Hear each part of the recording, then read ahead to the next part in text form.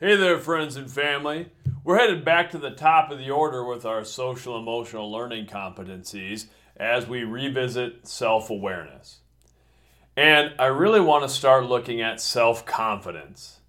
There is a shortage of self confidence amongst our young people today. I'm convinced of it because I hear so much negative self talk that I can't do this or I'm not very good at this thing. And it's good to be humble, but being humble and lacking self-confidence are two very different things. So we're going to spend some time focusing on that. And we're starting with self-efficacy. Self-efficacy is a term that was coined by psychologist Albert Bandura, and it really means, simplified down, it's about believing in yourself. It's about knowing that you can master skills. And that's really at the root of self-confidence.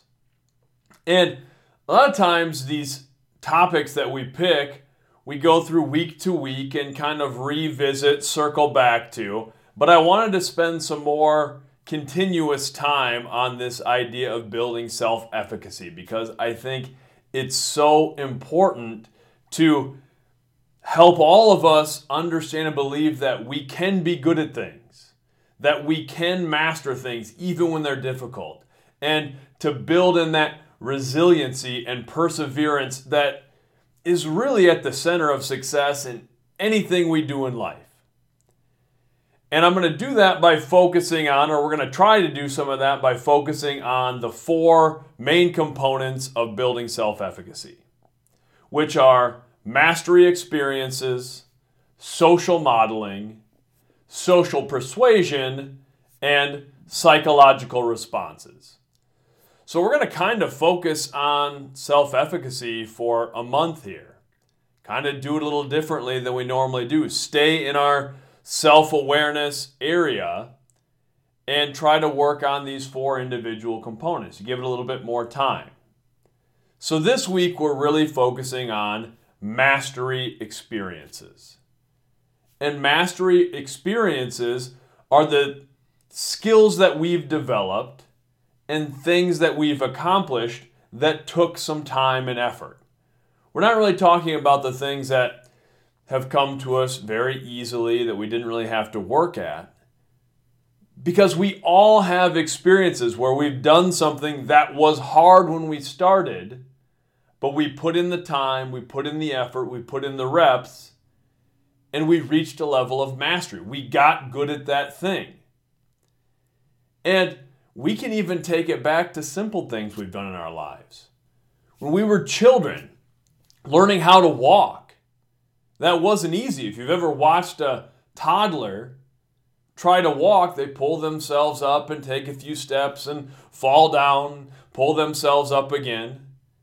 And we get to a point, most of us, where we're able to walk and have that be an unconscious thing. It's just something we do.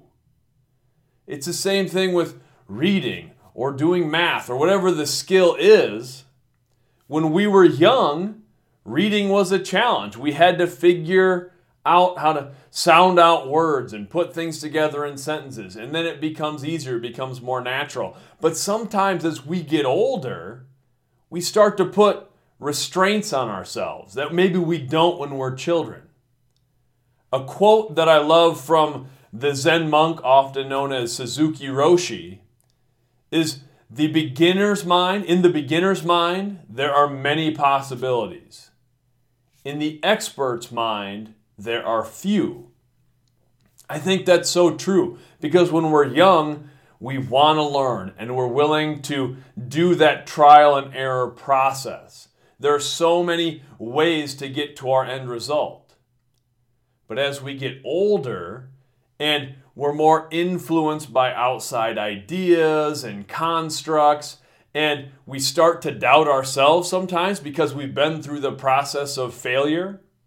We've felt the hurt of trying our best and having it still not come out the way that we want. We start to put ourselves in a box.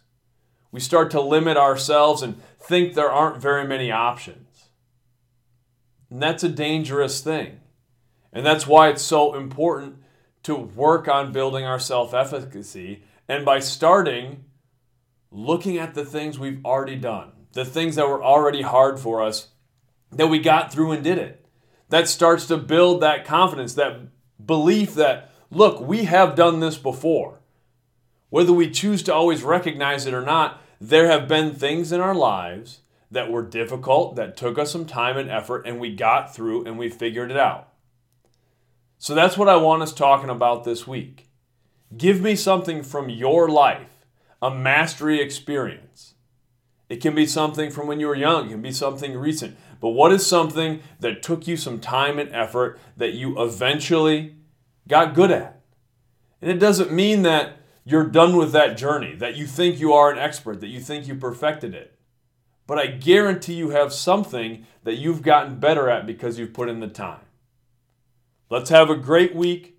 Let's start building that self-efficacy because it's so important. Much love.